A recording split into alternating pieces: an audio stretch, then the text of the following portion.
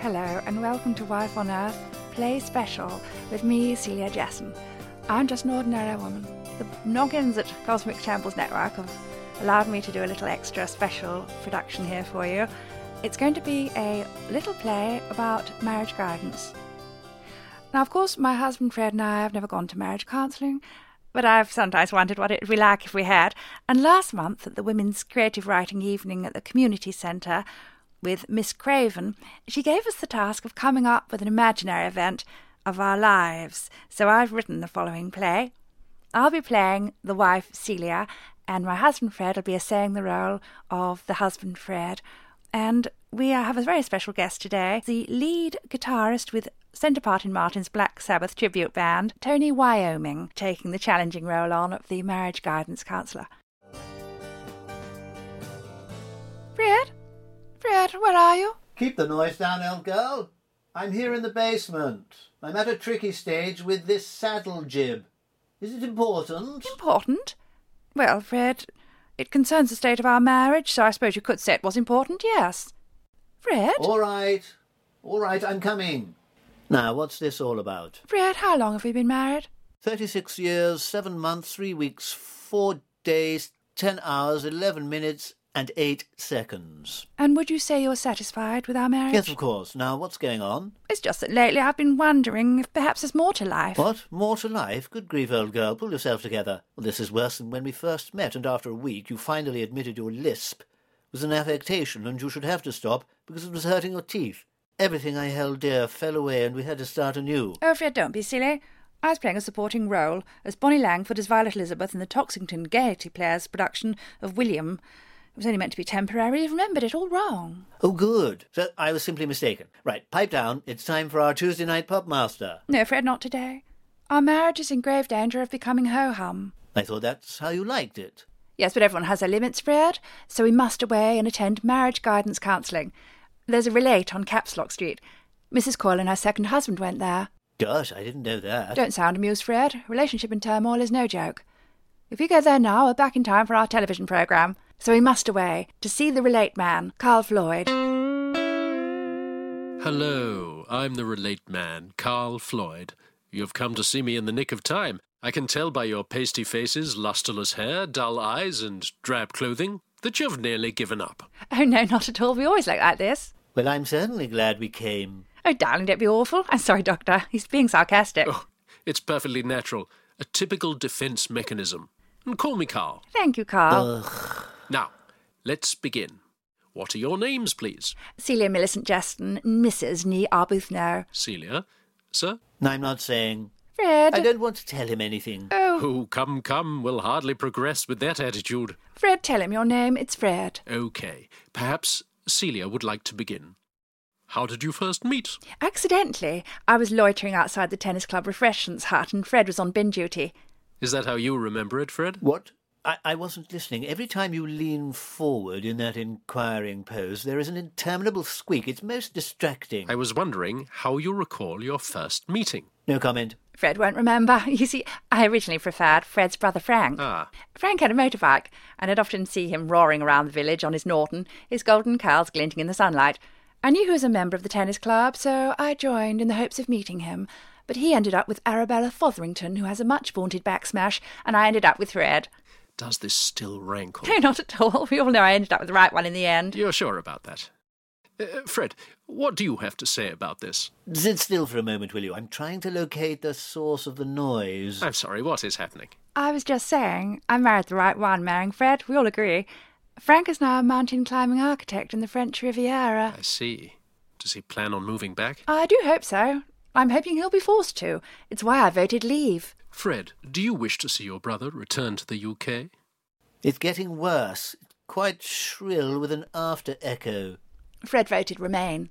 And is that when your problems first began? I imagine it was making that noise well before we arrived. Oh, Fred. Well, in the beginning we were happy enough. I had my knitting and Fred had the golf club. We'd watch television for an hour after tea and every summer we'd attend the cricket.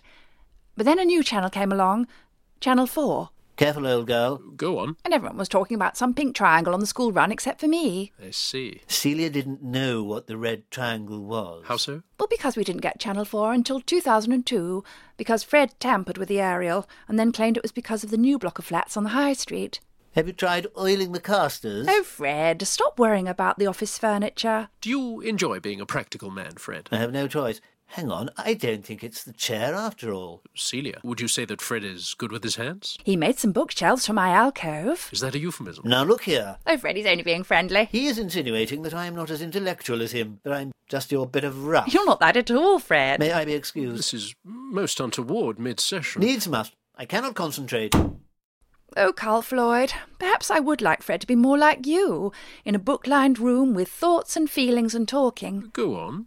Well, after a visit to Charleston Farmhouse, home of bohemian swingers Vanessa Bell and her husbands and his husband, I had hoped that Fred would be inspired to live with me in an artistic home, where our bedroom was set up for life drawing as a creative stimulus. But all it did was give him the idea to put up a shelf for his display of junkers.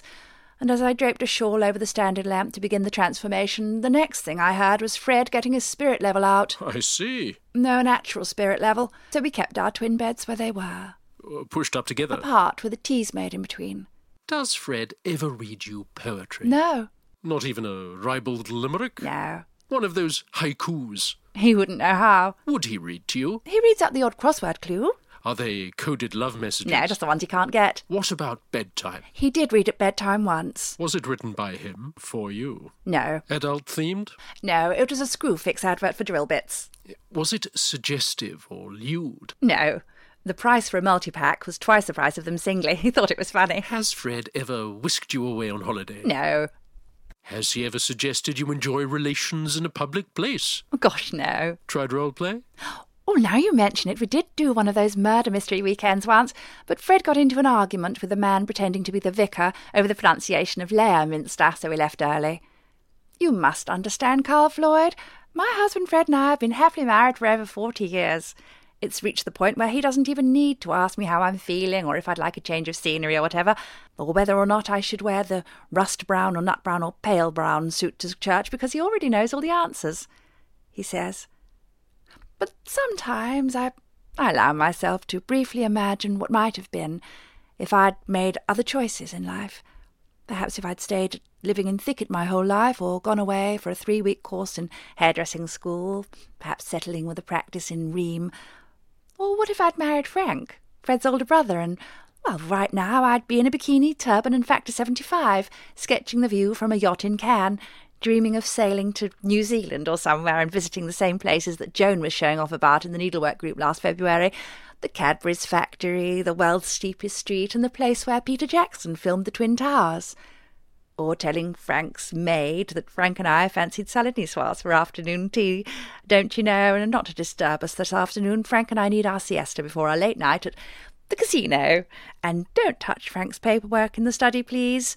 He's very busy at the moment finalising designs for a summer house for me, replete with a retractable washing line and self-plumping sofa cushions and one of those perpetual ice-dispensing fridges, without any golfing holiday magnet stuck to it. And please would you bring me another Cinzano lemonade, Claudine? I need to cool down. Or perhaps Frank will take me for a swim in his never-ending swimming pool near Provence at tea time. Goodness me, I know I need a cool down. Do you know what, Claudine? We must be the only couple this side of Italy with a summer house with its own porch, mustn't we? It's terribly exciting, isn't it? Oh, now what's this? A crossword? Oh, Frank hates crosswords. Oh. And then I realise that I'm still sitting on my chair at home, and Fred is on his way back from the co-op with a pie, and I'm sitting in the dark because I didn't notice the sun going down. And besides, the whole notion of Frank being married is ridiculous. Frank hasn't settled down in years, and probably never will, because he can't choose between Simone, Valentina, Rita or Jean. We can't even whittle it down to 2. If only he'd met the right one while he was still at Toxington Harbour Grammar, and I was at Little English School for Girls, dreaming of being married one day, but to whom? And again, it's just one of those evenings where I've spent gazing into space, imagining what might have been, and then remembering that I ended up with Fred. Fred. Dear old Fred. He always comes back with a pie in the end, and doesn't mind if I've forgotten to eat up the peas in the meantime. I hardly know why I'm here, Carl Floyd. Miss Jesson, Celia, I hardly ever say this to my clients, but your marriage is absolutely 100% toxic. What? Your husband is an ill-humoured, tedious, iron-handed tyrant. You must get divorced at once. He is like a dark, oppressive storm cloud keeping the sun from a delicate, beautiful bloom. Beautiful? Perhaps I could better explain by reading you a poem. It's one I read to Mrs. Coyle just before her second husband left her. Perhaps you'd like to lie down on the couch? Your lovely face is not hidden from me. All your husband sees is the shadow he's cast. You turn away, and in plain view I feel your future. I know your past. Dear Celia, be with me, and in a matter of days, not weeks, Right, I fixed your filing cabinet. It no longer squeaks. And Carl turned pale. Fred brandished his pocket tool, and I pushed the filing cabinet with my foot to test to see if Fred was telling the truth, and sure enough the squeak had gone. Fred had crept back into the room and dismantled it and reassembled it while the marriage guidance man had attempted his crude voodoo, just as if he were on ITV. Thank you, Fred. My pleasure. Are we all done? Yes, Fred. Carl's psychobabble and so-called perch have been revealed for what they are. Cheap props to conceal a conman Lavario, hell-bent on bending my virtue. Oh, Fred, how could I ever have doubted you? You're the only man for me. And that concludes my marriage guidance play. Thank you so much for listening to our Wife on Earth bonus special. Celia is played by Joanna Neary, Fred by Alistair Kerr, and the marriage guidance man Carl Floyd by Dan Antopolsky. Music was written and performed by Pat McLean and brought to you by Cosmic Shambles Network. Ta-ta!